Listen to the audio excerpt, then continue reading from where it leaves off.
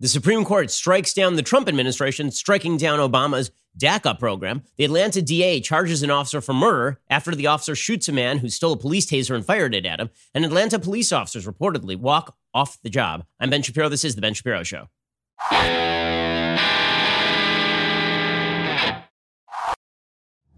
The Ben Shapiro Show is sponsored by ExpressVPN. Stop putting your online data at risk. Stop that. Get protected at expressvpn.com/Ben. We're going to get to all the news. And boy, is there a lot of news today. Man, this news cycle is just insane. It's basically the movie Twister, except with news. We're going to get to all of that in just 1 second. First, let us talk about the fact that now is a great time to keep your property safe and secure and know what is going on your property at all times. Not only do you want to know who's arriving at your front door and dropping off packages and whether they just sneezed on those packages, you also want to be able to keep track of your kids who are now running willy-nilly across your property, which is a thing that my children have been doing constantly for months. And this is why I love my Ring devices.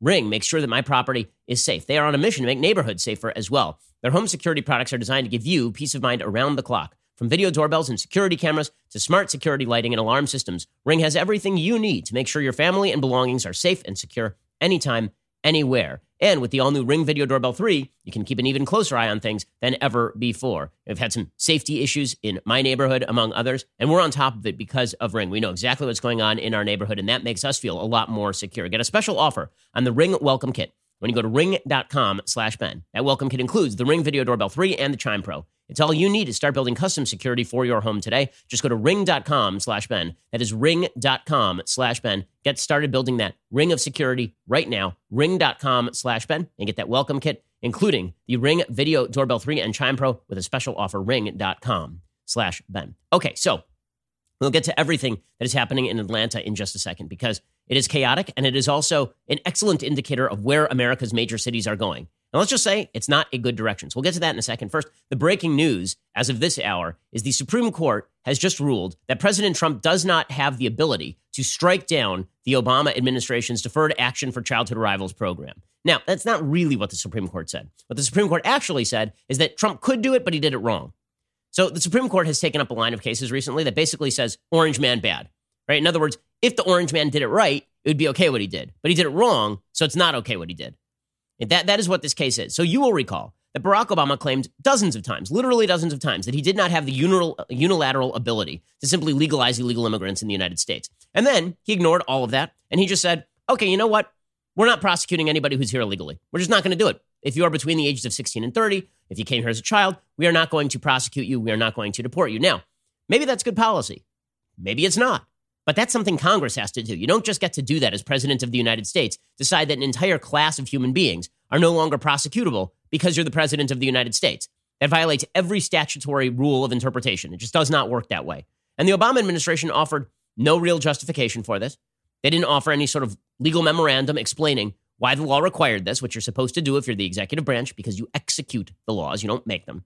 Instead, they just declared that they would start handing out papers, that they would start protecting you from deportation and all the rest. So the Trump administration comes in and they say, listen, we're reversing this, right? This is illegal. Jeff Sessions' Justice Department says this is no longer legal. We are rescinding this. This is not correct. The Department of Homeland Security rescinds the DAPA memo in June 2017, citing the fact that it is unconstitutional and that the federal government, the executive branch, does not have the power to unilaterally declare who they will and will not prosecute on a class-wide basis. It's one thing to pardon somebody. It's one thing to commute a sentence. It's one thing to use prosecutorial discretion. It is another thing to completely invalidate a law just because you don't like the law, right? That's not something that the executive branch has the power to do. In September of 2017, the Attorney General, who was then Jeff Sessions, advised the acting Secretary of Homeland Security, Elaine Duke, that DACA shared legal flaws and should be rescinded. The next day, Duke acted on that advice and wrote the so-called Duke memo, which basically suggests that the thing's unconstitutional. And then a few months later, there was something called the Nielsen memo, and the Nielsen memo came out. That was from the new Department of Homeland Security Secretary, Bridget Nielsen. And that more fully explained the rationale for rescinding DACA. So there's nothing illegal about what the Trump administration did. They said this is an illegal order. It was poorly formulated. It was never legal in the first place. Obama himself had said it was never legal in the first place. And so the Supreme Court has now held that you're not allowed to rescind an illegal order unless you go through all of the hoops of the Administrative Procedures Act. So the Administrative Procedures Act is basically an act that creates internal judicial mechanisms for administrative agencies. So let's say that the EPA promulgates a rule, and you want to sue the EPA because you don't like the EPA's rule. You have to sue them in an EPA court, essentially. Well, the same thing holds true here, is that the administrative agencies are tasked with defining their own regulations and their own rules, and a court is not supposed to interfere. This is called the Chevron doctrine. The court is not supposed to interfere in the decision-making processes of administrative agencies unless the administrative agency has been arbitrary and capricious, is generally the standard that is used. Well, the problem is this. The Obama administration did not provide any rationale for why DACA was constitutional. So they were arbitrary and capricious. But the Supreme Court didn't find them arbitrary and capricious. So now they're saying that the Trump administration was arbitrary and capricious in rejecting an illegal order from the Obama administration. So in other words, it was okay for Obama to put forward an illegal order saying we won't enforce the law. It is very bad for Trump to put forward an illegal order saying we will enforce the law and we'll take back the old illegal order. Right? That is basically the rationale of the court. Justice Thomas just wrecks it today. I mean, Justice Thomas looks at this and he says, you guys are insane. Like, you've basically made it that your rationale is orange man bad. You don't like Trump, and so you're just not going to enforce the law. He says, DHS created DACA during the Obama administration without any statutory authorization, without going through the requisite rulemaking process. As a result, the program was unlawful from its inception. The majority does not even attempt to explain why a court has the authority to scrutinize an agency's policy reasons for rescinding an unlawful program under the arbitrary and capricious microscope. The decision to countermand an unlawful agency action is clearly reasonable. So long as the agency's determination of illegality is sound, our view should be at an end. In other words, if it is plausible for the agency, in this case DHS, to say that this is an illegal order, then we don't get to review whether it's an illegal order because they've made the determination. So if you're using the loose standard that they get to decide that things are randomly legal, like ignoring the law, then you can't suddenly tighten the standard and say, okay, and by the way, if you go back to enforcing the law, then that's illegal now. Thomas says today's decision must be recognized for what it is, an effort to avoid a politically controversial but legally correct decision. The court could have made clear that the solution respondents seek must come from the legislative branch. In other words, if you don't like immigration policy in the United States, then why don't you go to the legislative branch? I mean, Congress exists. Instead, the Supreme Court has been arrogating more and more power to itself. Right? That's been the story of the last several days at the Supreme Court, is the Supreme Court basically deciding that Congress isn't doing the Equality Act, so Justice Gorsuch will do the Equality Act. Right? They'll just rewrite the Civil Rights Act in 1964 and read into it sexual orientation and gender identity, neither of which are in or were even remotely thought to be within the scope of the Civil Rights Act of 1964. We don't like the legislature not doing what we want it to do, so we're just going to rewrite the law. It's what Justice Roberts did when he rewrote Obamacare to make it a tax instead of a fee. Right? He suggested, oh, you know what? I don't really like what Congress did here, so I'm just going to rewrite what Congress did here instead of just striking it down and sending it back to Congress. And now the court is doing this with DACA. They're saying, we kind of like what Obama did. We kind of didn't like what Trump did. Instead of us just sending it back to Congress and saying, take care of business, we're just going to take care of it ourselves. So the Supreme Court keeps arrogating power to itself. Now, you may be saying to yourself, wait a second, who is the swing vote here? I was reliably informed that there are 5 Republican appointees to the Supreme Court, namely Justices Roberts, Kavanaugh, Alito, Thomas, Gorsuch, right? Those were all Republican appointees. That is a majority of the Supreme Court. Guess who the swing vote was again? It was 5-4, swing vote Justice Roberts, of course, because Justice Roberts is constantly in the mode of, we want to basically leave policy where it lay before, right? That's Justice Roberts' big thing, is he thinks that judicial activism is overturning current action. He doesn't think of judicial activism as completely rewriting the law for political purposes. Right? Roberts is he's a disaster area on the court. Now, when I say disaster area, he still votes with his colleagues 80% of the time. But that extra 20% makes an awful lot of difference, doesn't it? In Obamacare, in this particular case. So here's what we have on the court. We have 5 Republican appointees, and we have a grand total of 2 reliable constitutionalist voices on the court. Justices Thomas and Alito. That's it. Right? We don't know where Kavanaugh is yet. It's still early on Kavanaugh. So we're waiting on Kavanaugh. Colored me a little bit skeptical that Kavanaugh is going to be anywhere in the league of Alito or Thomas. Okay, and then you've got Justice Roberts, who's been a full-scale David Souter. And then you have Justice Gorsuch, who's been very good, except in this one case, where he was really, really, really bad, right? And overtly anti-textualist in doing so. And all the attempts to rewrite Justice Gorsuch's opinion there to say, oh no, he was being textualist. He was just being Talmudic about it. No. If you overtly say no one could possibly have interpreted this law as I'm interpreting it now when it was written, you're not a textualist. Okay, you are magically now rewriting the rules. You're rewriting the laws. That's left to the legislature. Okay, so bottom line is that this has some pretty significant ramifications for President Trump for a couple of reasons. One, because the big pitch for Republican policymakers, and this has been true for a long time, the big pitch has been, listen, we may not do a lot when we're in Congress. In fact, we're pretty much going to do nothing. But the things that we are going to do are tax cuts and judges, right? You're going to get some tax cuts, which is great and nice. And we're going to give you textualist, originalist judges who are going to protect your rights. Well, listen, there are a lot of appeals courts where presumably that is happening. There are a lot more judges than just the Supreme Court. But suffice it to say that 3 of the last 4 judges that Republicans have appointed from the presidency are questionable. 3 of the last 4. And if you go back further than that, then you have to take into account Stevens, you have to take into account Souter, you have to take into account Justice O'Connor, you have to take into account Justice Kennedy. In other words, Republicans suck at this. So if you think that voting Republican is a guarantee that the Supreme Court is going to be your bulwark for liberty, wrongo. What you should be demanding of your Republican legislators is actual conservative legislation, actually standing up and protecting your rights at the legislative level, not just saying, listen, we're not going to do much over here, but you can rely on the justices we pick, because clearly that ain't true. Clearly that is not the case. So one of the chief kind of mechanisms for gaining Republican votes turns out fairly flawed. And Republican voters have an absolute right to point out that it's insufficient for you to say you're going to appoint conservative judges, because frankly, we have no idea whether that's true or not. By the way, only one person I know, me, has opposed 2 of the last 4 Republican judges appointed. Right? I opposed Kavanaugh, I opposed Roberts. So anyway, we'll see where Kavanaugh ends up. Coming up, we're going to talk about Atlanta, where things are going south in a hurry.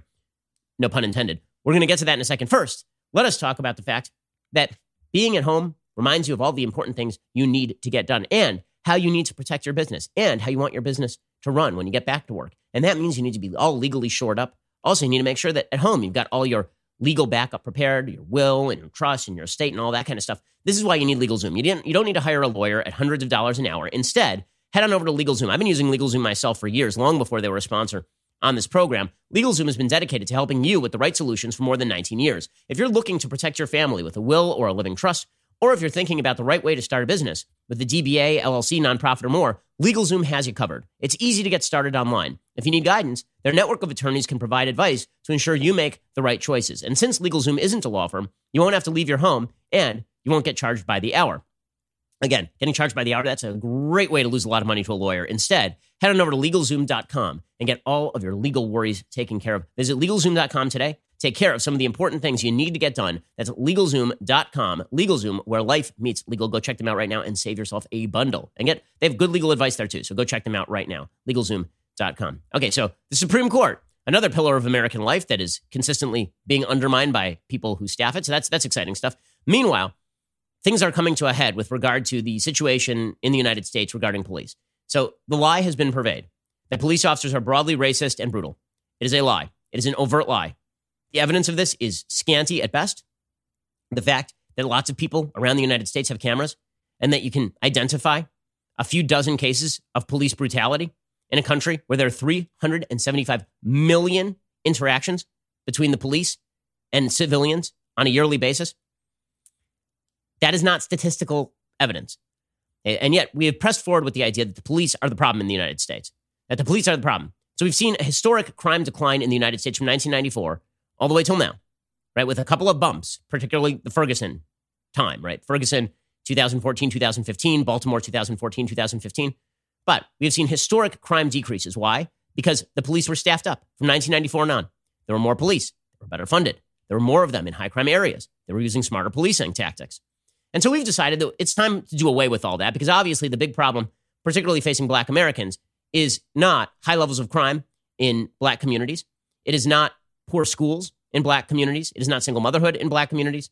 It is not any of these things. The real issue that creates income inequality and wealth inequality in the United States is systemic American racism, beginning with the bleeding edge, the cops. And so the best thing that can happen is for the cops to go away, presumably. And this is where the defund the police movement comes from. If the police are the problem, remove the problem, and then you don't have to worry about it anymore. Well, we're about to find out how this is going to work, because we have now decided to make it impossible for police officers to do their job in this country. That's what we have decided. So a few days ago, you'll recall that there was a big controversy. It was over the weekend, I believe Friday. There was a shooting in Atlanta. The shooting involved a suspect named Rayshard Brooks. Rayshard Brooks had a very long criminal record. Okay, this is relevant because when you drive up on somebody with a very long criminal record, you're obviously going to treat it with caution. Rayshard Brooks had a long rap sheet, including obstructing police, battery, possession of firearm, and commission of crime, drug dealing, and multiple thefts. thefts. Okay. So they drive up on Rayshard Brooks because somebody at the local Wendy's called and said, there's a guy who's asleep in our drive-thru. He's obstructing traffic and he's behind the wheel of a car. He was out on parole, by the way. So a violation of parole means he goes back to jail.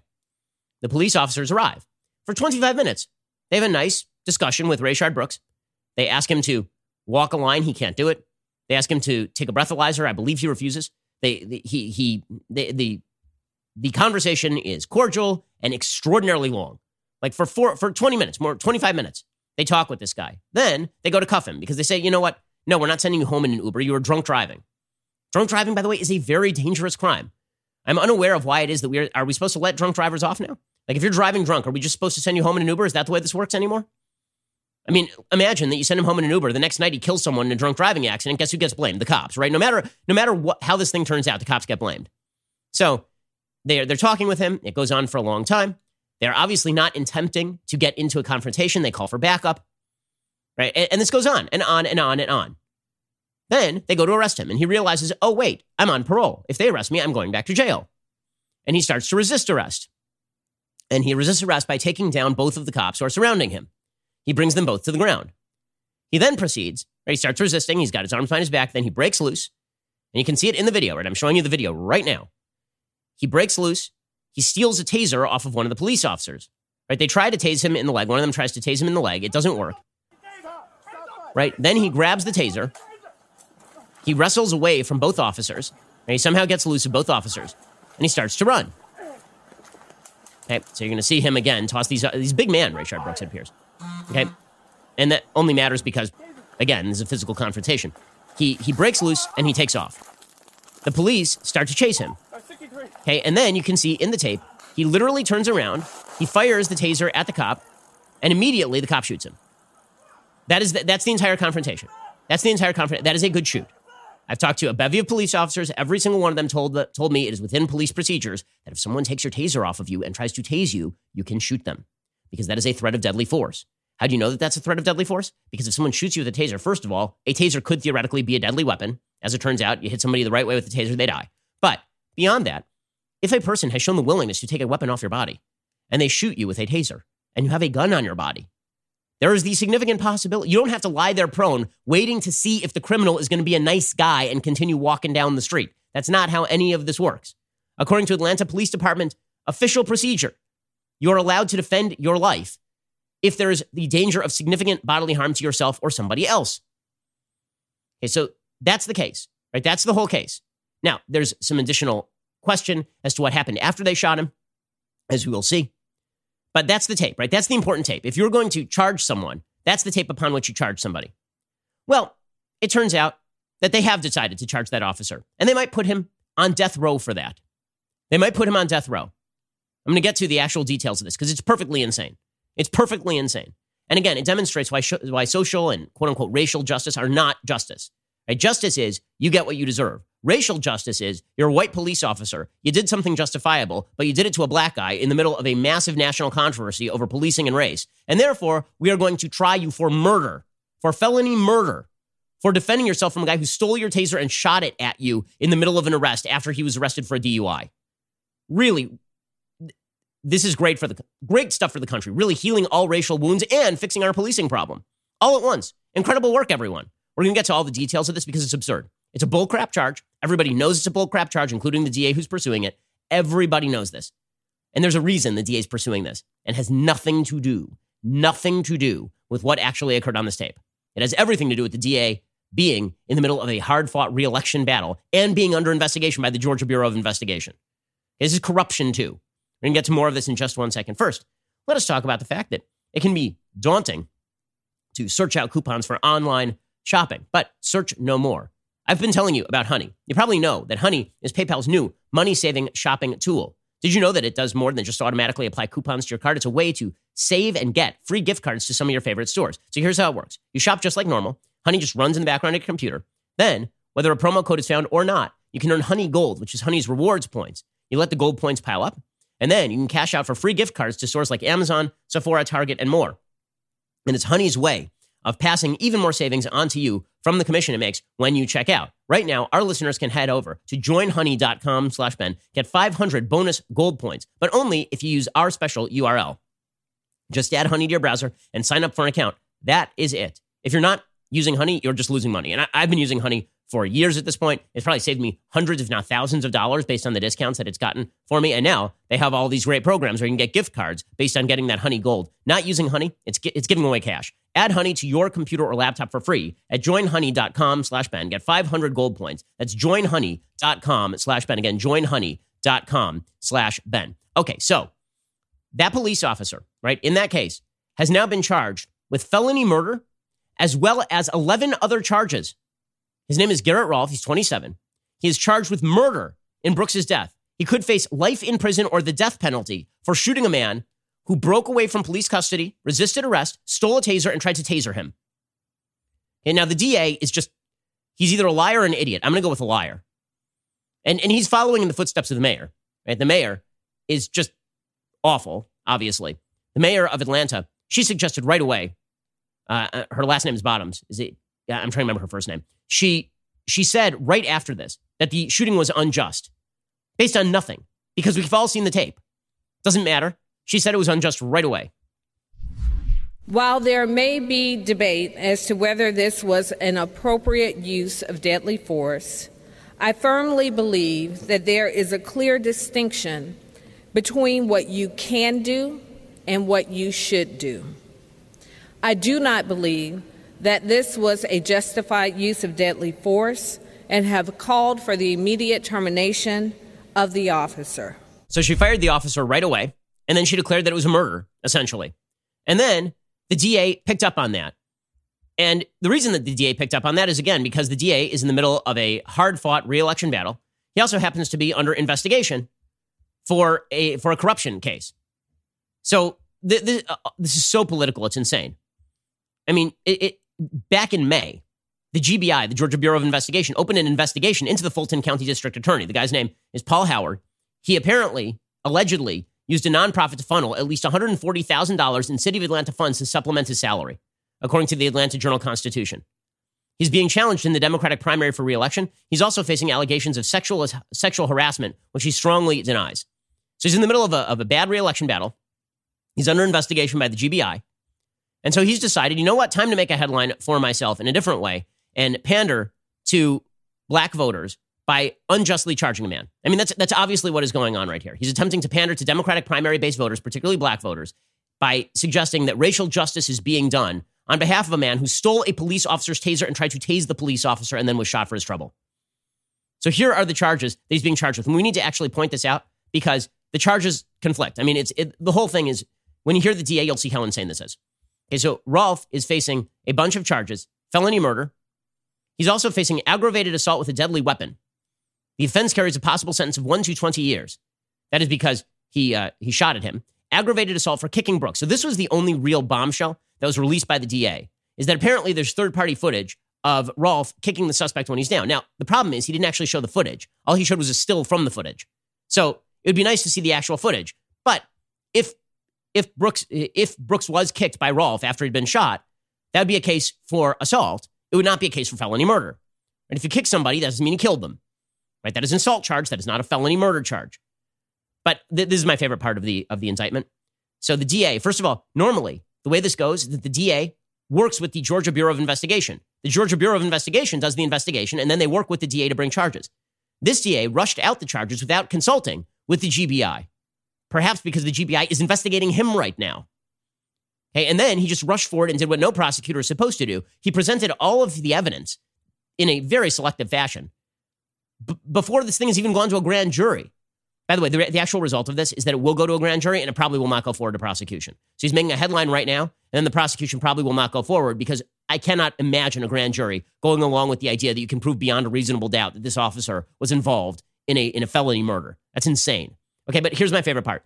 He gets an aggravated assault charge for kicking Brooks. According to an arrest warrant, Rolfe was wearing a shoe, quote, which, when used offensively against a person, is likely to or actually does result in serious bodily injury. Now, the reason I particularly like this charge is because, as you will see, this DA is claiming that if you fire a taser at somebody, that you are not in threat of serious bodily injury. If you kick somebody, yes, the shoe is a weapon that could be used for serious bodily injury, but a taser is not a weapon that could be used for serious bodily injury. Also, 4 counts of violation of oath by a public officer, a felony offense under Georgia law, each offense carrying a sentence of 1 to 5 years. Prosecutors say that Rolfe broke his oath and didn't follow police department policies when he used a taser as Brooks ran away. Failure to render timely medical aid to Brooks because after he was shot, it took a couple of minutes for them to render medical aid. And failed to tell him he was under arrest for driving under the influence. You know, about the time when you are being arrested for driving under the influence, after a 25-minute questioning for driving under the influence, I figured that people might know that they are being put under arrest for driving under the influence, which might be why you resist arrest and run away. I don't understand. Is the implication here that Brooks thought that this guy was going to take him home for dinner? Like, that he didn't realize what he was being arrested for? What absolute absurdity. By the way, the other officer is now being charged as well. What did the other officer do? He's facing an aggravated assault charge for standing on or stepping on Brooks' shoulder while he was lying on the ground. Which, by the way, we haven't seen the footage of that. Perhaps the reason is because the guy's run before and you don't know if he's actually dying, right? So we don't know any of that. He's also charged with 2 violations of oath of office, which is basically just a tack-on charge. We're going to get to more of this in just a second because this sort of bullcrap, we'll get to the DA's statements, it's insane. This sort of bullcrap charge has a real consequence for policing.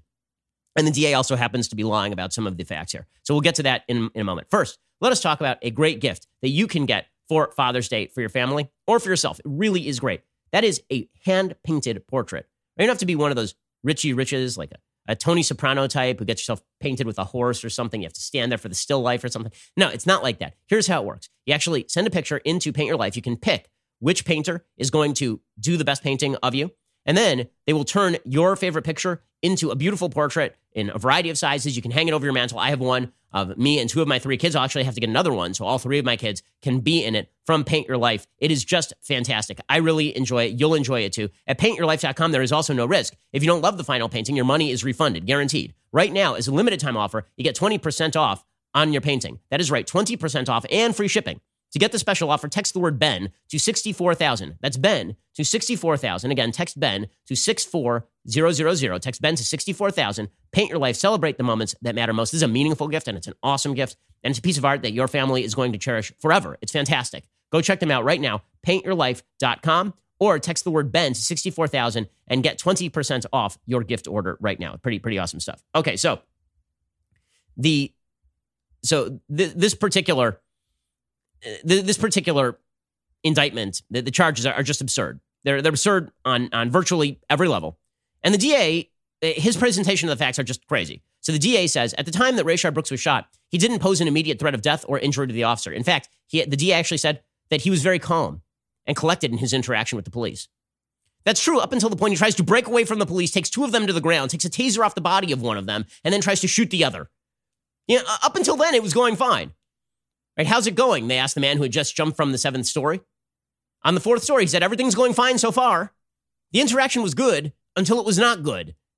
Right, like this is insane. Here is the Fulton County DA who should summarily be dismissed from his job for this prosecution. It's an absurdity. It's an absurdity from the outset, from the get-go. It's all on tape. This is crazy. Here's the Fulton County DA just saying an idiotic thing. Based on the way that these officers conducted themselves while Mr. Brooks was lying there, that the demeanor of the officers immediately after the shooting did not reflect any fear or danger of Mr. Brooks. We've concluded at the time Mr. Brooks was shot that he did not pose an immediate threat of death or serious physical injury to the officer or officers. Oh, did you conclude that now? No serious threat of death or injury to the officers. So, again, to get this straight, someone fires a taser at you. That's not a threat of death or immediate injury to the officer, but a shoe is, according to the actual charges filed against the officer. Plus, I will note that 2 weeks ago, the same DA prosecuted officers on the basis of using a taser and called the taser a deadly weapon. I think my favorite part of this particular clip is that there's a picture of the man who's speaking right behind the man who's speaking, which is one of my favorite things. I always love that sort of stuff, that little detail where there's a picture of you behind you as you speak is pretty spectacular. It's like a Jim Acosta infinite regress of arrogance. Here is this DA. Charged with aggravated assault of Ms. Pilgrim, and this is for pointing a taser at Mrs. Pilgrim. And as many of you all know, under Georgia law, a taser is considered as a deadly weapon under Georgia law. Oh, is it? Is it now? Oh, well, that's weird. Case dismissed, I feel like. Right? Seriously. I mean, like the defense attorneys, all they have to do is play the tape of the DA saying this and the case is dismissed. Then he's not just going to lie about that. He also says that one officer has become a cooperative witness. Okay, so he says this yesterday. He says the second officer is now cooperating with us and is a cooperative state's witness. There's only one problem with this. The attorney says, no, not true. She says, that's not the case. We're not going to cooperate with this DA because he's railroading people. Because Officer Brosnan is now becoming a cooperating witness for the state, we are asking the court to grant a bond of $50,000 and to allow Mr. Officer Brosnan to sign that bond. As I indicated, that he would become one of the first police officers to actually indicate that he is willing to testify against someone in his own department. This is a lie. It is not true. The attorney for the other officer, whose name is Devin Brosnan, they said he's cooperating with the Fulton County DA's investigation and met with the ADA yesterday. But he has not agreed to be a state's witness or to testify in any court hearing or to plead guilty to any charge. The decision to initiate charges by the Fulton County DA's office is irrational, obviously based on factors which should have nothing to do with the proper administration of justice. This was not a rush to judgment. It was a rush to misjudgment. According to the lawyer, he also said that Brooks used the taser he took from Brosnan against the officer as he resisted arrest and later ran from the scene. The lawyer says that Brosnan sustained burns from the taser. Samuel also states that when Brooks began to violently resist arrest, Brosnan's head hit the asphalt parking lot, and he was later diagnosed with a concussion. But don't worry, he was not a danger to anyone, Brooks. Okay, so this is perfectly insane.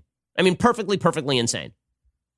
But apparently, all this is okay. Now, again, the only piece of new evidence that we actually got from the DA yesterday was the still photo of Rolfe kicking Brooks. We haven't seen the actual video, so we don't know what was happening at the time other than the still photo.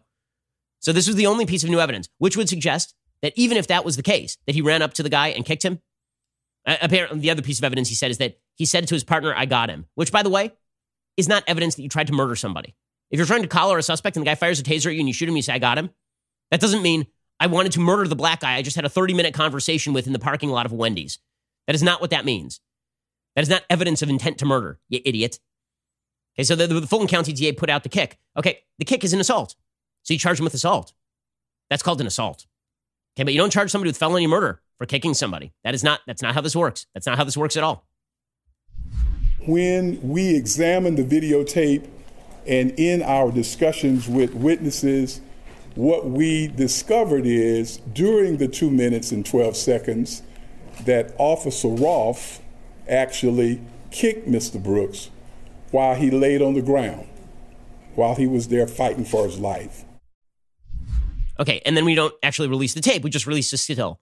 Forgive me if I don't trust this DA, who seems to be completely full of crap, politically motivated, and under investigation by the GBI. Forgive me if I have problems believing that this guy is really acting in the interest of justice rather than in the interest of his own career and in the interest of so-called racial justice, which suggests that in order to rectify the imbalances of criminal justice in American history, this means that we have to straighten out the stats, even if that means that people who ought not go to jail, and people who ought to go to jail ought not go to jail. Okay, this is very, very, incredibly dangerous stuff that we are engaged in, and with real ramifications, as we are about to talk about in just 1 second. First, let us talk about the fact that it is never a bad idea to save money, and now would be one of the greatest times in the history of the world to save money.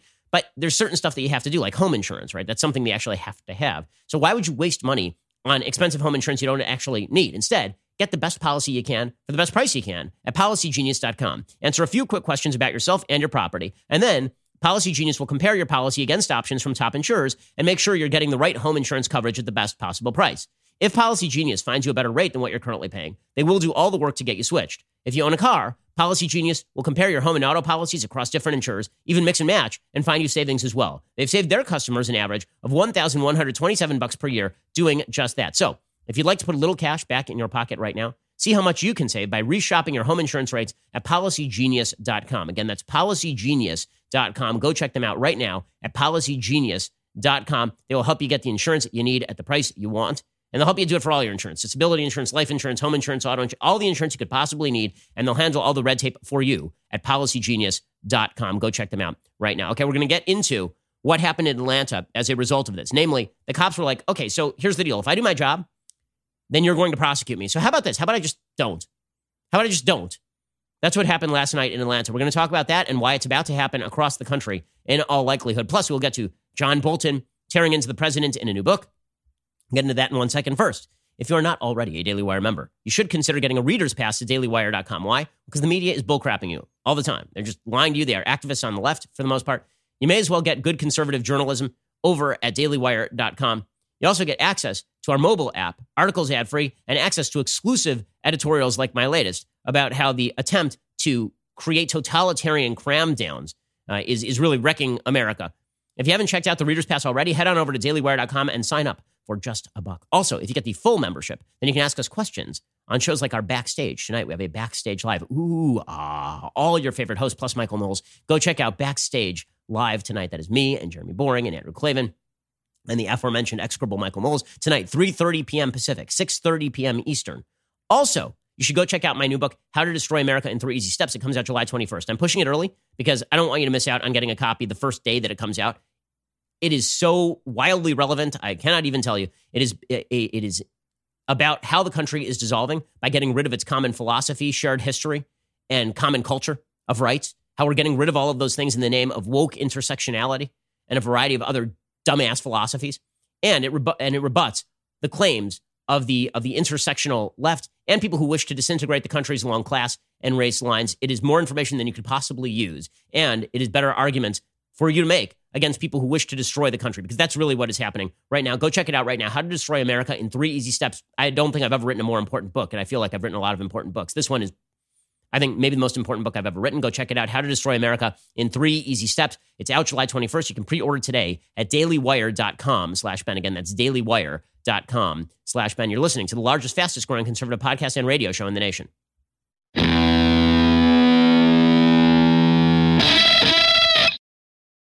So last night, in reaction to the Atlanta DA going after an officer for a fully justified shooting, put aside what happened after with the kicking. Maybe there's an assault case there. Don't know, because we haven't seen the tape. We don't know if somebody was still resisting. Right? We just don't know. Okay, maybe, again, we don't know does not mean the officer is innocent of the thing. It means we don't know. Right? Just to explain that sentence for people who are morons. That's what that means. What we do know is that that was a justified shooting because we have the tape of the shooting. So, guy's being prosecuted. His partner's being prosecuted. Apparently, everybody in a 7-mile radius except for criminals is being prosecuted. So that's exciting stuff. And so last night, the Atlanta PD, in many precincts across the city, they just called in sick. They said, you know what? Not going to do it. Oops, we all have COVID. Whoops. It was going around Twitter. It was called the blue flu by people including Mike Cernovich. And that phrase has been around for a while, the rumors of a blue flu. The police officers were basically going to start calling in sick and saying, listen, we're not going to police crime. You want us to police crime? Well, guess what? I'm happy to police crime so long as you're not going to prosecute me for policing crime, but I'm not going to go out there and get killed for the sake of your politically correct bullcrap. That's not a thing I'm going to do. I've talked to a bevy of police officers. I haven't talked to a police officer in the last month who's not suggested that they are seriously considering early retirement or leaving their major city department, because these departments are not protecting their cops. They are not. The vast, vast majority of police officers are heroes who stand between you and villainy every day. And when you cast them as the villains, you should not be surprised when they walk away and you are face to face with real villains. And that is what is going to happen in cities like Atlanta. This is a data-based argument.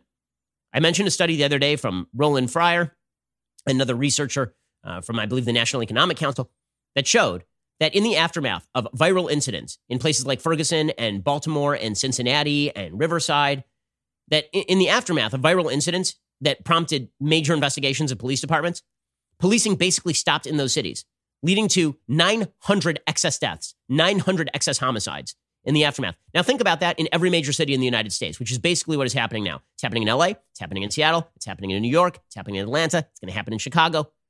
What do you think happens? Even the cops who stay on the job, do you think that they're just going to proactively police now? They'll respond to 911 calls, but only after somebody's been shot and is bleeding out, presumably. So a bunch of precincts of Atlanta walked out last night.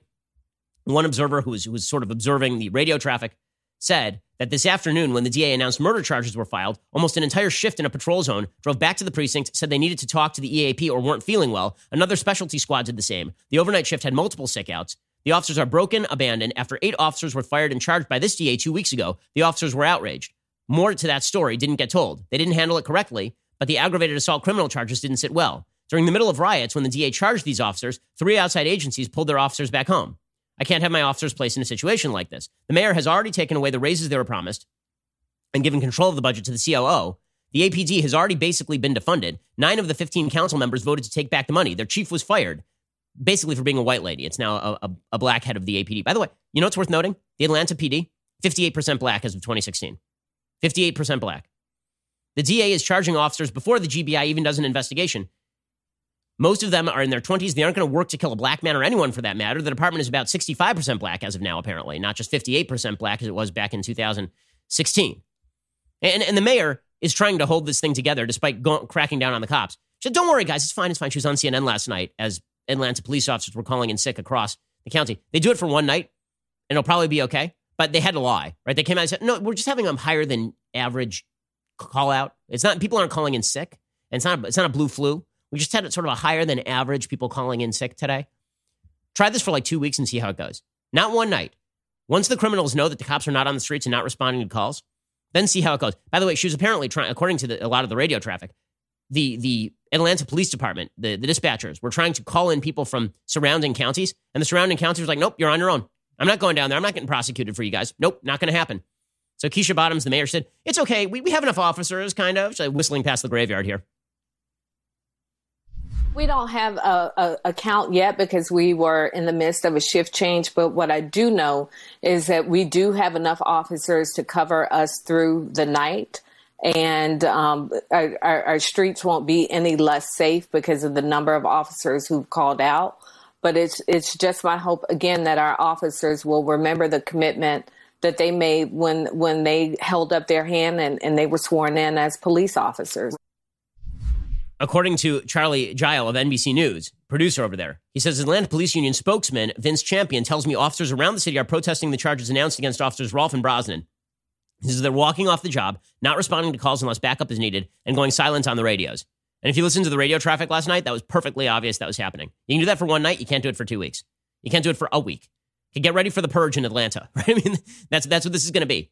I love that the mayor is like, oh yeah, morale is just down at the police department. I can't really explain why morale is down, except that I just called my officers murderers who didn't commit a murder. But aside from that, can't really explain why the morale is down. Across the country, morale is down with police departments, and I think ours is down tenfold. This has been a very tough few weeks in Atlanta, and with the tragedy of Mr. Brooks, and then on top of that, the excessive force charges that were brought against the officers involved with the college students. There's a lot happening in our city, and our police officers are receiving the brunt of it, quite frankly. Okay, so good times right there. So Atlanta is just the beginning. We've already heard evidence that there are going to be blue outs in places like Los Angeles, where people were not being paid proper overtime, that the LAPD was just going to be like, you know what, we're not doing this anymore. We're not going to police the metro. That's been a major issue in Los Angeles. You've already seen rumors that over 600 police officers in New York are looking at possibly leaving the police force. Okay, this is going to happen at places across the country because what we were watching, the assault on police from public figures across the aisle, it's not going to end well, folks, because guess who stands between the criminals and innocent citizens, particularly black and brown citizens, by the way. It's going to be, those are the police. You remove the police, the crime's going to go up. That is not going to hurt the people who are living in Beverly Hills. It's not going to hurt all of the white, woke, liberal hipsters on college campuses who are hashtagging Black Lives Matter. It's going to hurt all the people who are going to be killed in areas with high crime, disproportionately in black and brown communities. That's the reality here. And it's an ugly reality. The posturing from all of the white, woke liberals meets the reality that when you remove the cops from high crime scenarios, crime goes up. Always. Not sometimes, always. And don't give me Camden, New Jersey, where they got rid of the police department by doubling the size of the police department and getting rid of the local police union, which is what actually happened there. Meanwhile, Bottoms says there, Keisha Bottoms, the mayor of Atlanta, she says that the morale is down in the police department. Morale is down across the country. I mean, there are polls showing right now that Americans are less satisfied with the United States than they've been in 50 years. That is not a giant surprise. Maybe one of the reasons for that is because everyone sort of feels like they are being treated unfairly. You have an entire narrative on one side of the aisle that declares that America is sexist, racist, bigoted, homophobic, horrific in every way. So if you're a member of a minority group, you're being told over and over every day that your fellow American is seeking to keep you down. And it's something Michelle Obama actually said to people. No matter how hard you work as a young black person, the system is designed to keep you down. Right? That's pretty depressing. And then, if you are not a member of a minority group, you are told that you are suffering from white privilege, or that you are the beneficiary, rather, of white privilege, and that any move you make to be colorblind is actually just an emanation of your own white privilege. And we are going to call you out. We're going to go after you. We're going to uncover every bad thing you have ever done. It's the Salem witch trials. We're going to go after you. And if you sink to the bottom, then we know you're innocent. But if you float, then we know you're a witch and we burn you. Really, really exciting stuff. Over at the Washington Post, they're going through full-scale purges. I do love this story. There's a story by Mark Fisher and Sidney Trent. The picture on the story has a picture of two Washington Post staffers, one named Lexi Gruber and one named Lyric Prince, standing next to a statue in the park, looking very, very determined people. What are they so determined about? What sort of grand conspiracy have they uncovered? What sort of Woodward and Bernstein journalism have they done to merit such a wonderful photo? Quote, blackface incident at Post cartoonist's 2018 Halloween party resurfaces amid protests. Ooh, ah. The Washington Post is now calling out bad old Halloween costumes. This is a 3,000-word piece in the Washington Post.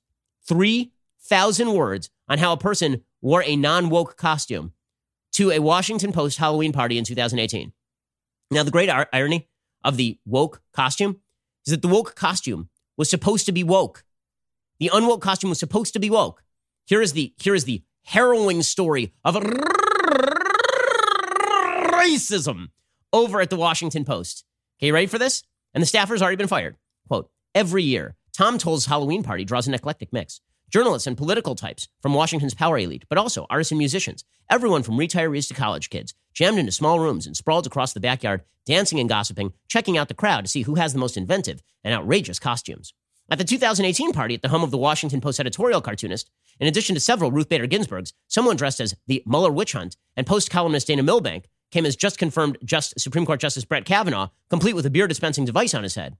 A guest named Lexi Gruber wore a scary Beetlejuice getup and called herself dead. Wow. A middle-aged white named Sue Schaefer wore a conservative business suit and a name tag that said, hello, my name is Megyn Kelly. Her face was almost entirely blackened with makeup.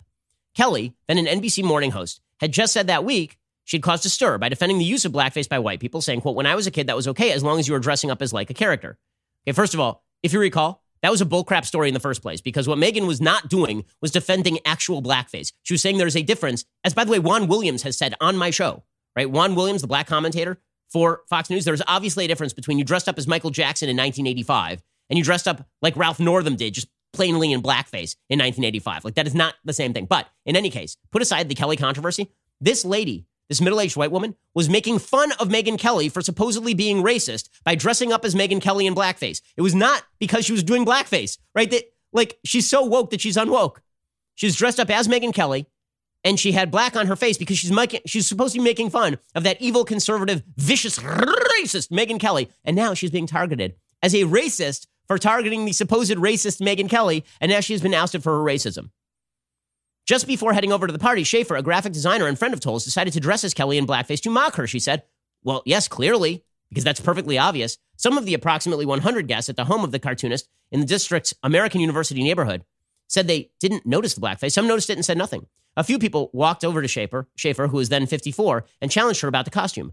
Gruber, who is of Puerto Rican descent, and her friend Lyric Prince, who's African-American, confronted Schaefer directly. You understand how offensive that could be to a person of color, Gruber said, according to two witnesses. I'm Megyn Kelly. It's funny, Schaefer replied, the witnesses said. Nearly 2 years later, the incident, which has bothered some people ever since, but which many guests remember only barely or not at all, has resurfaced. Ooh, resurfacing in the nationwide reckoning over race. By the way, resurfaced is code for a woke staffer decided to go up and dig up an old photo to get somebody fired. That's what resurfaced means. It's not like we're bobbing out here on the eddies of time. And suddenly, oh, look, a picture propped up. Look, it resurfaced magically. I was just here on the lake of news and boom, up came the picture. Nope, that's not how that works. Resurfaced is code for a woke staffer decided to get somebody fired for an unfunny Halloween costume that was targeting supposed racism. That wasn't even racism in the first place. Well done, everyone. The story goes on for 3,000 words. Gruber felt compelled to revive the 2018 incident. Last week, she emailed Toll. She said, in 2018, I attended a Halloween party at your home. I understand you're not responsible for the behavior of your guests, but at a party, a woman was in blackface. She harassed me and my friend, the only two women of color. It was clear she made her costume with racist intent, which obviously is not true. According to the Washington Post's own story, the two people approached her and then started harassing her about being a supposed racist. Gruber, a 27-year-old management consultant, told Tolles the incident had, quote, weighed heavily on my heart. It was abhorrent and egregious. And then asked him to help her identify the woman. It didn't resurface. This lady kept this around in the back of her mind so she could get a heroic picture in the Washington Post for getting another Washington Post employee in graphic design fired for a costume that was not racist. Okay, again, the costume is not racist because it's making fun of the evils of blackface, you stupid idiots. It is not about how blackface is good. It's making fun of the evils of blackface. Do you not? After the killing of George Floyd in the protests, I began reflecting more on this incident, Gruber said in an email seeking post-coverage of the incident. I wanted to know who the woman is. What impact does she have on society? I think this is an important story, that a party full of prominent people in Washington welcomed a person in blackface, danced and drank with her, and watched in silence as she harassed two young women of color. Prince, 36, a science writer, art critic, and artist, wants Schaefer to explain publicly why she did what she did. I don't want an apology. That time has long passed, she said. She wants Tolles to make it clear that what Schaefer did was wrong. That's not the kind of person he knows to be a good person. She's a bad person now. We now know everything we need to know about this person because she dressed up as Megyn Kelly in blackface to mock Megyn Kelly.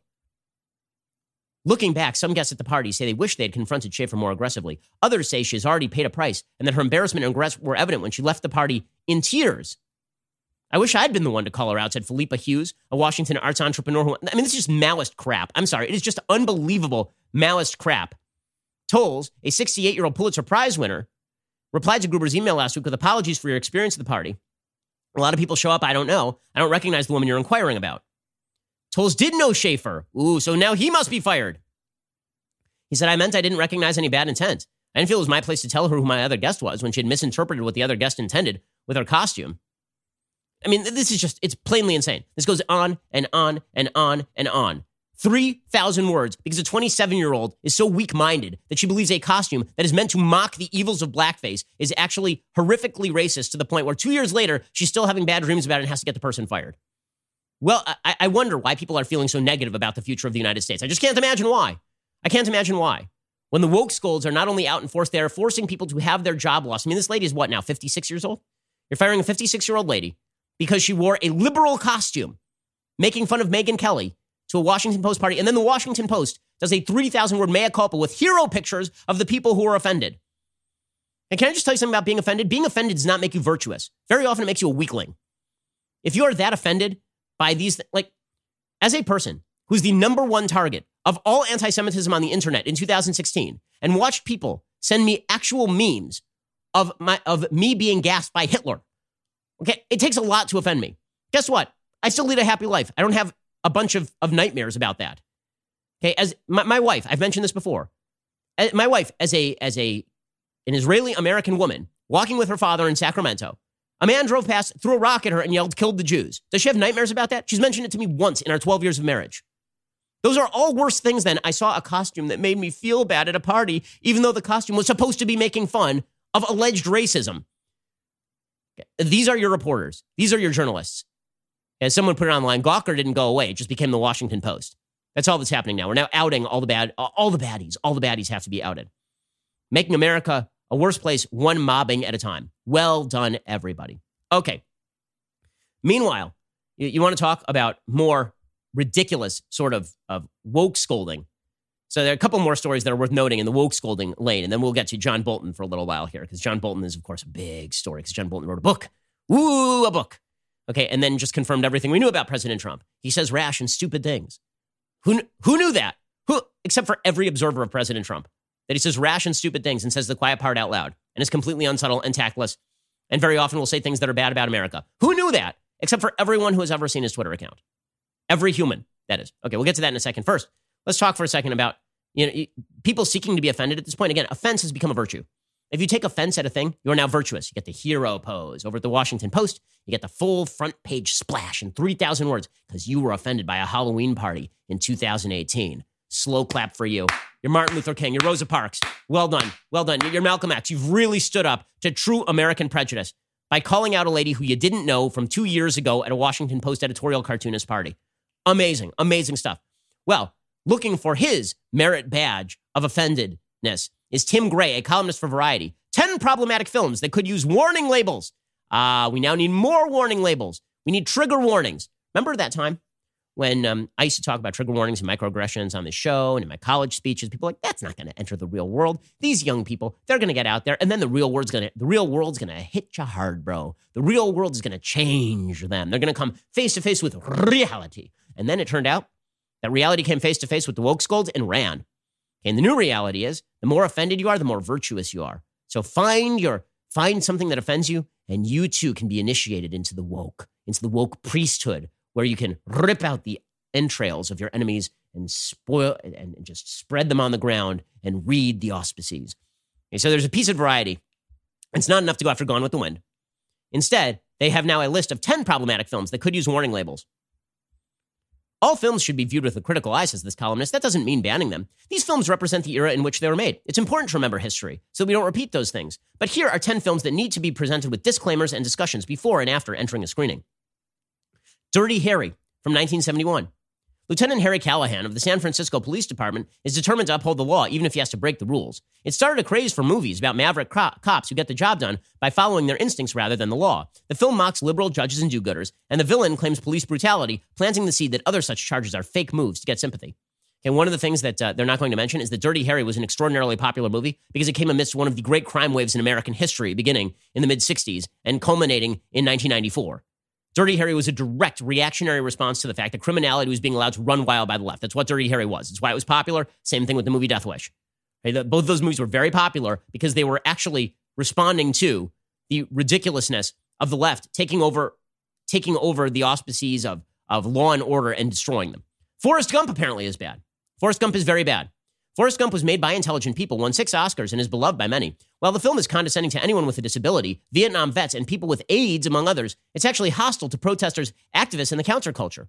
As a bonus, lovable title character Nathan Bedford Forrest was named after his grandfather, the first Grand Wizard of the KKK. So Forrest Gump is canceled.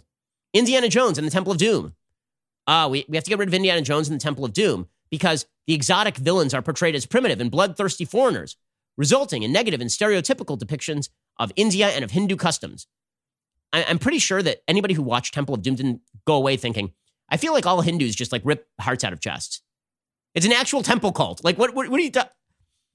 Apparently, Me Before You needs to be done away with. Me Before You. Because it's really insensitive. Because it's a romance about a man who becomes paralyzed after an accident and falls in love with his new companion. And then he urges her to live her life to the fullest instead of living half a life with him. So he kills himself, presenting the idea that suicide is better than life with a disability. So first of all, I agree with the take on the film, but I wonder why it needs a disclaimer. Once Upon a Time in Hollywood is also very bad. Very, very bad. Because the film is set in 1969 when some Americans felt the status quo was being threatened by minorities, hippies, and newly liberated women. From the controversial depiction of Bruce Lee to the fact that black people seem non-existent and the Mexicans, as they're called in the film, are car valets or waitresses, Tarantino's film seems to have several blind spots. Wow. Also, The Searchers is bad. The Searchers is canceled. Silence of the Lambs is canceled, which is exciting. True Lies is canceled as well. By the way, the reason that that Silence of the Lambs is canceled is because the criminal is trans. So that's bad. That's bad. You can't never have a trans criminal. All trans people are good, just like all straight people. Oh no, sorry. The only villains we're allowed are actually white straight people. Those people are villains. Well done, Variety. You're offended. Congratulations. Congratulations. Virtue has been conferred upon you. How bad has this stuff become? The city of Seattle has now put out, I'm not kidding you, this is according to Dr. Carolyn Borisenko, who's an organizational psychologist. The city of Seattle asked its white employees to voluntarily spend a day off in a training about their internalized racial superiority. There's an email that was sent out to white employees. It says, the Office of Civil Rights is hosting a training on internalized racial superiority tomorrow morning, specifically targeted for white employees. They say, we're opening up this Friday's long-scheduled citywide RSJI training on internalized racial superiority, a training for white people, to additional white city employees. We'll hold the training on Microsoft Teams from 9:30 a.m. to 12 o'clock p.m. White employees not already registered can sign up at the link below. Tomorrow, many city employees will be using paid or unpaid leave to take a day of reflection and action. This is during Blackout Tuesday, or what is that what it was called? I think that's what it was called. I can't remember. We're inviting city employees who identify as white to join this training to learn, reflect, challenge ourselves, and build skills and relationships that help us show more fully as allies and accomplices for racial justice. We'll examine our complicity in the system of white supremacy. This was sent out by the city of Seattle to its white employees. Nothing like a little racial targeting of your white employees and suggesting they ought to take the day off that's been given to them to consider their racial guilt and come on in to learn about their internalized white superiority. Yes, I wonder why so many people are negative. Maybe it's because things suck right now, like radically suck right now in a huge way. Okay, meanwhile, I would be remiss if I didn't talk at least a little bit about John Bolton's book. So John Bolton has a 496-page book out, which, I mean, frankly, sounds interminable. I don't like reading political books that are that long because they rarely justify the word count. I will admit, I've gotten to the point in my life where I will get, if there's an 800-page book and I start it and I get 500 pages in and I get bored, I'll just put it down. I just don't have that many breaths left in my life. When I was younger, I would be like, okay, I'm going to bull my way all the way through the end of this thing. But if I'm reading Vanity Fair and it's 900 pages long and I get to page 700 and I'm like, okay, I feel like I got the gist. I get how the writing works. All right, let's move on. I'll just read the rest of the plot and put it down. Like that. So I feel that way about Bolton's book, which I believe is in the mail for me. So I will let you know how it is after I read the first 300 pages of his 496-page tome. Okay, so let me say right at the outset, I think that John Bolton is an honest person. Okay, I've met Ambassador Bolton several times. I do not think he is a liar. I think people who are trying to flip on him now that he is saying things that are anti-Trump, that's sort of absurd. The idea that Bolton is just making things up full scale. Why is it that everybody who turns against Trump is a liar, but Trump himself is considered the epitome of honesty? Like, that's just not something I believe. Now, do I think that it is worthwhile for John Bolton to talk out of school? I generally don't think that it's worthwhile for government officials to talk out of school unless they quit over a matter of principle and want to talk about the matter of principle. But this idea that you're going to sit in on meetings for 3 years and take the benefits of the job and try to swing the job, and then you're just going to go out and talk about it, that's really kiss and tell kind of stuff that I'm really not fond of. I will also say that most of the things that we learn about Donald Trump in the excerpts of the book that we've seen are not particular revelations. Namely, he says horrible things, truly horrible things, that he is completely transactional in his approach to politics, that he says the quiet part out loud. The real difference between Donald Trump and Barack Obama is that Barack Obama was the sophisticated version of Trump. So I'll give you a perfect example. So one of the big headlines from this is that apparently Trump talked to Xi Jinping about his reelection, right? So according to John Bolton, President Trump was constantly motivated by reelection, which, by the way, is true for virtually every president, right? Barack Obama always had an eye toward reelection. So Bolton says in a piece in the Wall Street Journal, I am hard-pressed to identify any significant Trump decision during my White House tenure that wasn't driven by reelection calculations. Okay, which is called welcome to politics. I mean, John Bolton knows this. So he says that Trump saw his meetings with Xi not as a policy issue to be resolved, but as an opportunity to make personal gestures to Xi. In 2018, for example, he reversed penalties that had been carried out by the Commerce Department on ZTE. In 2019, he offered to reverse criminal prosecution against Huawei if it would help in a trade deal, which, of course, was primarily about getting Trump reelected in 2020. Right, so apparently he talked openly with Xi about the fact that he wanted Xi to start importing all sorts of agricultural products, because if he imported agricultural product, then Trump would have the ability to win some of the swing states. So is that good? No, it's not good. Of course it's not good. You don't want the president of the United States going to foreign dictators and being like, it'd be great if you could help me out with my reelection prospects by importing some of our agricultural goods and just give me a win here. Just give me a win here. That's really bad. I'm old enough to remember when Barack Obama literally said to Dmitry Medvedev, tell Vladimir I have more flexibility after this election. Right? Okay, so Obama did the same thing. He was just a lot more sophisticated about how he did it and tried to do it off mic. He failed in that instance. But this idea that politicians are never thinking about reelection and never talk with foreign leaders with an eye toward reelection is very silly. Right? This is a distinction that I made when we were talking about Trump and Ukraine. I said, if one of the motivations for a president is reelection, if it is not the only motivation, but if one of the motivations is reelection, then that's just called politics. Because that's what politicians do. Okay, so that one is sort of the least of my concerns among the John Bolton bombshells. Some of the other John Bolton bombshells is just Trump generally going easy on China because he was trying to win over Xi Jinping on a personal level. This is, again, an aspect of Trump's negotiation that I've always thought is dumb, obviously. The worst thing that apparently Trump said is that he was talking with Xi Jinping about Xi Jinping's concentration camps for Uyghur Muslims. And apparently he suggested that he was okay with them, right? That's the part that's ugly. But he was asked about it. There's no justification for that. According to Bolton, at the opening dinner of the Osaka G20 meeting in June 2019, with only interpreters present, Xi had explained to Trump why he was basically building concentration camps in Xinjiang. According to our interpreter, Trump said that Xi should go ahead with building the camps, which Trump thought was exactly the right thing to do. The National Security Council's top Asia staffer, Matthew Pottinger, told me that Trump said something very similar during his November 2017 trip to China. Apparently, Trump was particularly dyspeptic about Taiwan, having listened to Wall Street financiers who had gotten rich off mainland China investments. Apparently, Trump used to point to the Resolute desk and say, this is China, and then point to the tip of his Sharpie and say, this is Taiwan. So none of this is good. The stuff about concentration camps, apparently Trump was asked about it, and Trump said something like, America does bad things too.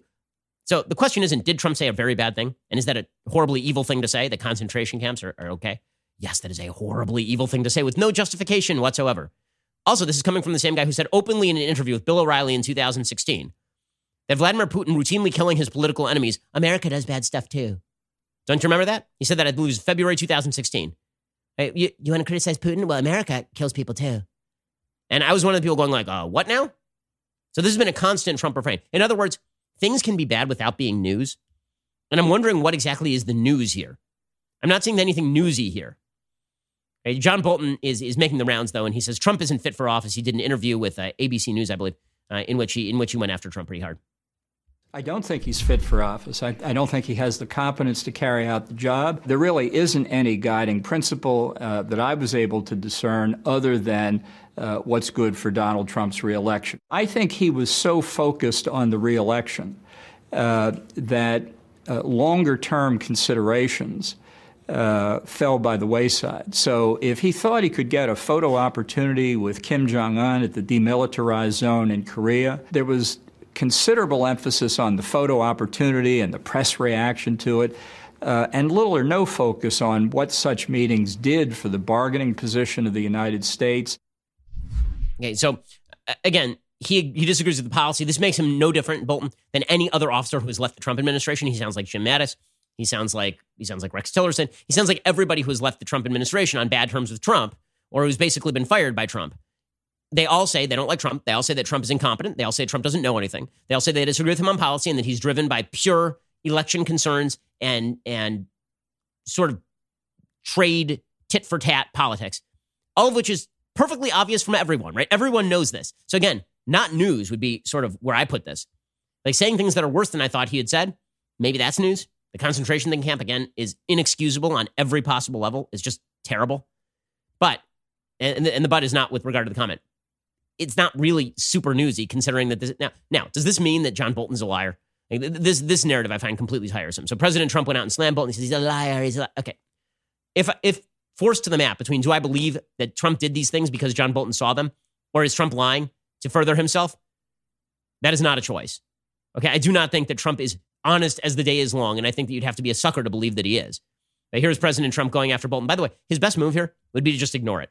That would be his best move. Politically speaking, just be like, disgruntled former staffer, we're done. That's all he should do. But will President Trump ever let a sleeping dog lie? No, not at all. Go for it. He broke the law. He was a washed-up guy. I gave him a chance. He couldn't get Senate confirmed, so I gave him a non-Senate confirmed position where I could just put him there, see how he worked. And I wasn't very enamored. He went into the Middle East. He was one of the big guns for let's go into Iraq, and that didn't work out too well, and I was against that a long time ago before I was ever even thinking about doing what I'm doing now. And so, is this helpful? Not really. Robert Lighthizer, another trade advisor to Trump, he said that Bolton is completely crazy, that all this stuff is made up. Here's my rule of politics, and it's true across the board. My rule of politics is always this. Whatever is bad that people say about each other is true. Whatever is good that people say about themselves is false. Always. Always and inevitably. Okay, now, unless they are making some sort of patently absurd accusation like Brett Kavanaugh is guilty of gang rape. If somebody says, I was in the room and this person said X and it was a bad thing that they said, and the person says, no, I never said it. Generally, believe the bad things in politics because everybody's self-motivated. Everybody's self-motivated. And then you decide, okay, is that news? Is that changeable? The media's newfound respect for John Bolton is something to behold. Although I will say the media are pretty upset at John Bolton because they're like, where were you during impeachment, dude? Like, where were you? Chris Hayes went after John Bolton yesterday. And frankly, I think he sort of has a point. He's a vicious bureaucratic infighter. He's duplicitous, untrustworthy, extremely militaristic. He's never been held accountable for all the terrible things he's done in his long public career, and there are many. He's a completely morally odious individual you would not want in your organization or anywhere around you. And yet he is, of course, also a Fox News contributor and at the highest levels of Republican policymaking. John Bolton could spend the rest of his life like Lady Macbeth trying to wash the blood off his hands, and it would be there still. And now Bolton is attempting to literally cash in on betrayal of his country. Again, all of which is par for the course for the modern Republican Party. Okay, so again, the only part of this I actually agree with Chris Hayes, not the characterization of Bolton, but the idea that Bolton was like avoiding testimony, and then he says in his book, you know, if the Democrats had broadened out their impeachment inquiry to include all transactional politics for Trump, they would have had a better shot. Yeah, you know, if you really thought that, you could have said that at the time, John Bolton. All righty, we'll be back here a little bit later today with all your COVID updates. There's so much news, it is impossible to cram it all into one show, which is why we have another one tomorrow. And we have a Backstage Live tonight. So go head on over to dailywire.com and subscribe. You're listening to The Ben Shapiro Show. If you enjoyed this episode, don't forget to subscribe. And if you want to help spread the word, please give us a 5-star review and tell your friends to subscribe too. We're available on Apple Podcasts, Spotify, and wherever you listen to podcasts. Also, be sure to check out the other Daily Wire podcasts, including The Andrew Klavan Show, The Michael Knowles Show, and The Matt Walsh Show. Thanks for listening. The Ben Shapiro Show is produced by Colton Haas, executive producer Jeremy Boring, supervising producer Mathis Glover and Robert Sterling, assistant director Pavel Wydowski, technical producer Austin Stevens, playback and media operated by Nick Sheehan, associate producer Katie Swinnerton, edited by Adam Sayevitz. Audio is mixed by Mike Coromina. Hair and makeup is by Nika Geneva. The Ben Shapiro Show is a Daily Wire production. Copyright Daily Wire 2020. Atlanta police officers walk off the job, Aunt Jemima gets canceled, and the Boy Scouts get woke. Check it out on The Michael Knowles Show. We'll get to more on this in just 1 second. First, Pure Talk believes in American values, and that free should mean, like free. So when you switch to Pure Talk today, you'll get a free Samsung 5G smartphone. There's no foreign-line requirement, no activation fee, just a free Samsung that's built to last with a rugged screen, quick charging battery, and top-tier data security. Qualifying plans start at just $35 a month for unlimited talk, text, 15 gigs of data, and a mobile hotspot. Pure Talk gives you phenomenal coverage on America's most dependable 5G network. It's the same coverage you know and love, but for half the price of the other guys. The average family saves almost $1,000 a year. So I challenge you to choose a company that actually doesn't hate your guts and shares your values. Let Pure Talk's expert U.S. customer service team help you make the switch today. Go to puretalk.com/Shapiro to claim your eligibility for your free brand new Samsung 5G smartphone and start saving on wireless today. Again, go to puretalk.com/Shapiro to switch to my cell phone company. I've been using them for years. They're fantastic. You'll love them as well. Go to puretalk.com/Shapiro and claim your eligibility on that free brand new Samsung 5G smartphone. Start saving.